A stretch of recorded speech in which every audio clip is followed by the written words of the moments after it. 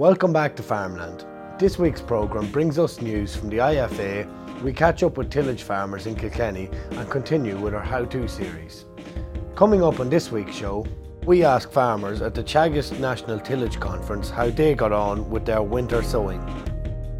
We will be finding out how to test colostrum and tube feed calves. And finally, Tim Cullinan outlines his plans as the new president of the IFA.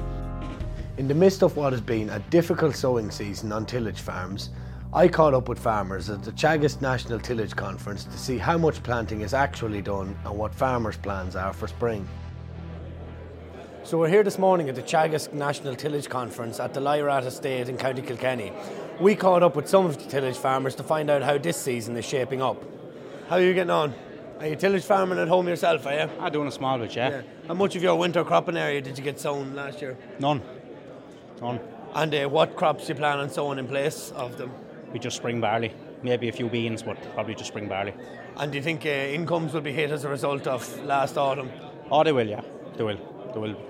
Not so much for me, maybe, but with lads with more winter-orientated ground, definitely, yeah. I suppose it's the changing of the tree crop rule. Has that helped? It'll take a bit of pressure off, yeah, but I'd say a lot of lads will still look at different cropping options for rotation point of view, you know. With getting in with like the beans for winter wheat again next spring or next autumn. Mightn't make too much of a difference. Certain areas it will, certain areas it won't. How much of your winter cropping area did you get planted last year? We got it all in, luckily enough. Yeah, we did. We were tight, but we got it all in all right. Will the tree crop rule, the changing of it, will it have an impact on farmers, do you think? Sure, every little change has an impact, but I'd say at home we should be okay. But it'll certainly have an impact. It'll certainly put a little bit of pressure on people, I guess. But hopefully lads will be able to cope with it. And have you forward sold any of your grain for next year, or have you considered it? Or? We haven't. We've considered it. We haven't done it too much, to be honest. Now, whether we should or not, we're always looking at prices and chatting to people, but we haven't done it this year. And I'm not saying that's right or wrong now. Yeah, do you think it's a good idea to do it, or what do you think? Look, I suppose for security, I know what a lot of lads do would be forward sell maybe half or 60% or something. You have to be careful not to, if you forward sell it all and the yield comes bad, and you know, so. But I would understand people forward selling a percentage of it, and I think that's probably a prudent enough approach. Are you tillage farming at home yourself? Yeah. And how much of your winter cropping area did you? Only about half it in, this year, so it was just fields that they were just not ready they're just too wet to go. We planned to go, just couldn't go, so there was no point in mucking in the crop, just wait till the spring, And what crops do you plan on sowing now in place of it? So I suppose we had planned to sow spring malt and barley and spring beans anyway, so the area will just be increased off that, on the back of that. I suppose the tree crop rule, we would have been a bit outside it, so we might have to talk about spring oats if derogation hadn't been there, but because it is, we're happy enough, that we'll just increase the area of beans and malt and barley grow. And have you considered forward selling any of your crop at home? Yeah, it's about 20% of it forward sold. So look, we always try to forward sell some just to lock in a price, so you have a bit of, I suppose, just that you know where you're going before the springtime comes, so you kind of have that price locked in there. How much of your winter cropping area did you get sown? We have it all, everything that's on this year, so very happy now. And what all did you put in for the winter crop? We have oilseed rape, gluten-free oats, wheat and barley. And I suppose that wasn't the case for some farmers. Why would that be? No, the weather's been very poor now. We are just based in Rothangan and Kildare, very loose, dry soils, so we got it good, and we started in time. We were one of the first started. We just got lucky to get everything sown. And do you think the changing of the tree crop rule will help farmers? There shouldn't be many farmers that it affects around me, because a lot of lads would have got in some wheat and some barley.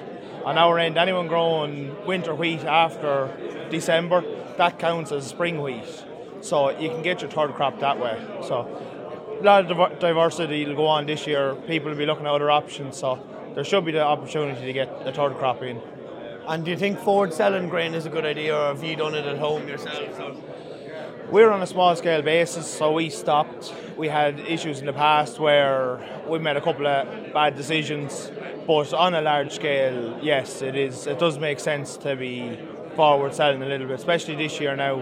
Wheat prices are looking very good and oilseed rape is on the rise, so there is a margin there that people could be selling at a profit, 25%, and covering themselves. Are you tillage farming at home yourself, are you? Sure, we're doing a bit, yeah. And how much of your winter cropping area did you get planted last year? I'd say about 20% maybe. So why was it lower than intended? Or? Well, the weather broke and look, we didn't really want to push it in and muck it in, so we said we'd leave it out now. And what crops do you plan to sow in place of them? Sure, after this week and ear to the ground, you'd be tempted for hemp, wouldn't you? Yeah. We don't know, we'll see. We were gone into dairy last year, so reseeding or maize could be an option either. But there'll be a lot of spring barley around, so it's hard to be excited about that as well. And do you think the changing of the 3-crop rule will help tillage farmers? Will, yeah. It'll help a lot of tillage farmers now. Definitely, yeah. A lot of them will be looking towards the spring barley, so unless you're going for maybe the maize or otherwise, you'll just go in with the spring barley and that's it. I think a lot of wheat was sowed, like. And would you have done much forward selling of grain in the past, or would you think it's a good idea? I'm sceptical. It's hard to say with this year, but I don't know about this year anyway. 100%, fair play. So that's what some of the tillage farmers attending this year's National Tillage Conference had to say about how this season is shaping up. A tough winter for many tillage farmers, with planting progress depending mainly on soil type and weather conditions. Next up, AgriLand's dairy specialist travelled to Jim Mulhall's farm in County Kilkenny to find out the basics on testing the nutritional value of colostrum and tube feeding a newborn calf.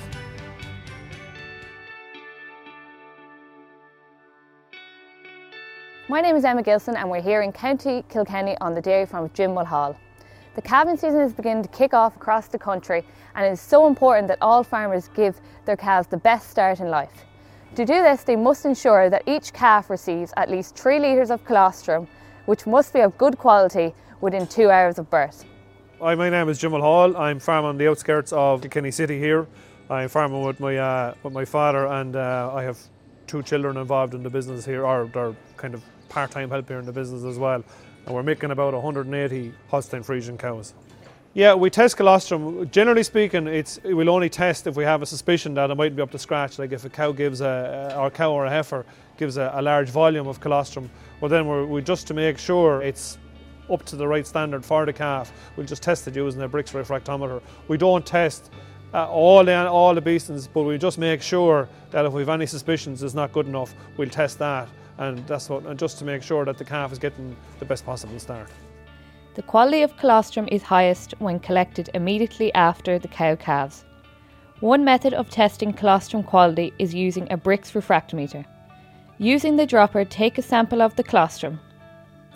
Place a few drops onto the surface of the refractometer and replace the cover. Look through the eyepiece facing the refractometer towards the light to view the reading. Values above 22% indicate high quality colostrum. I suppose the main focus when a cow calves here is to look after the cow and look after the calf. So as soon as the calf is born, we take out the cow and calf.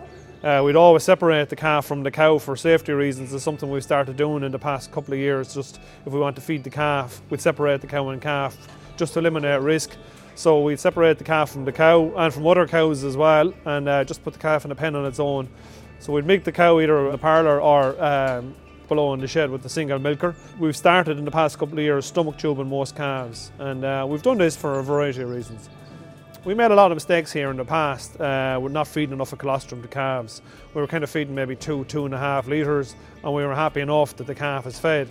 And then we were getting health issues, and I said it to my vet, and he came out one day and we dissected our whole protocol here. And he just said we're not feeding enough of colostrum. Colostrum is the first feed, and it sets up the calf for life basically, because it sets up the immune system.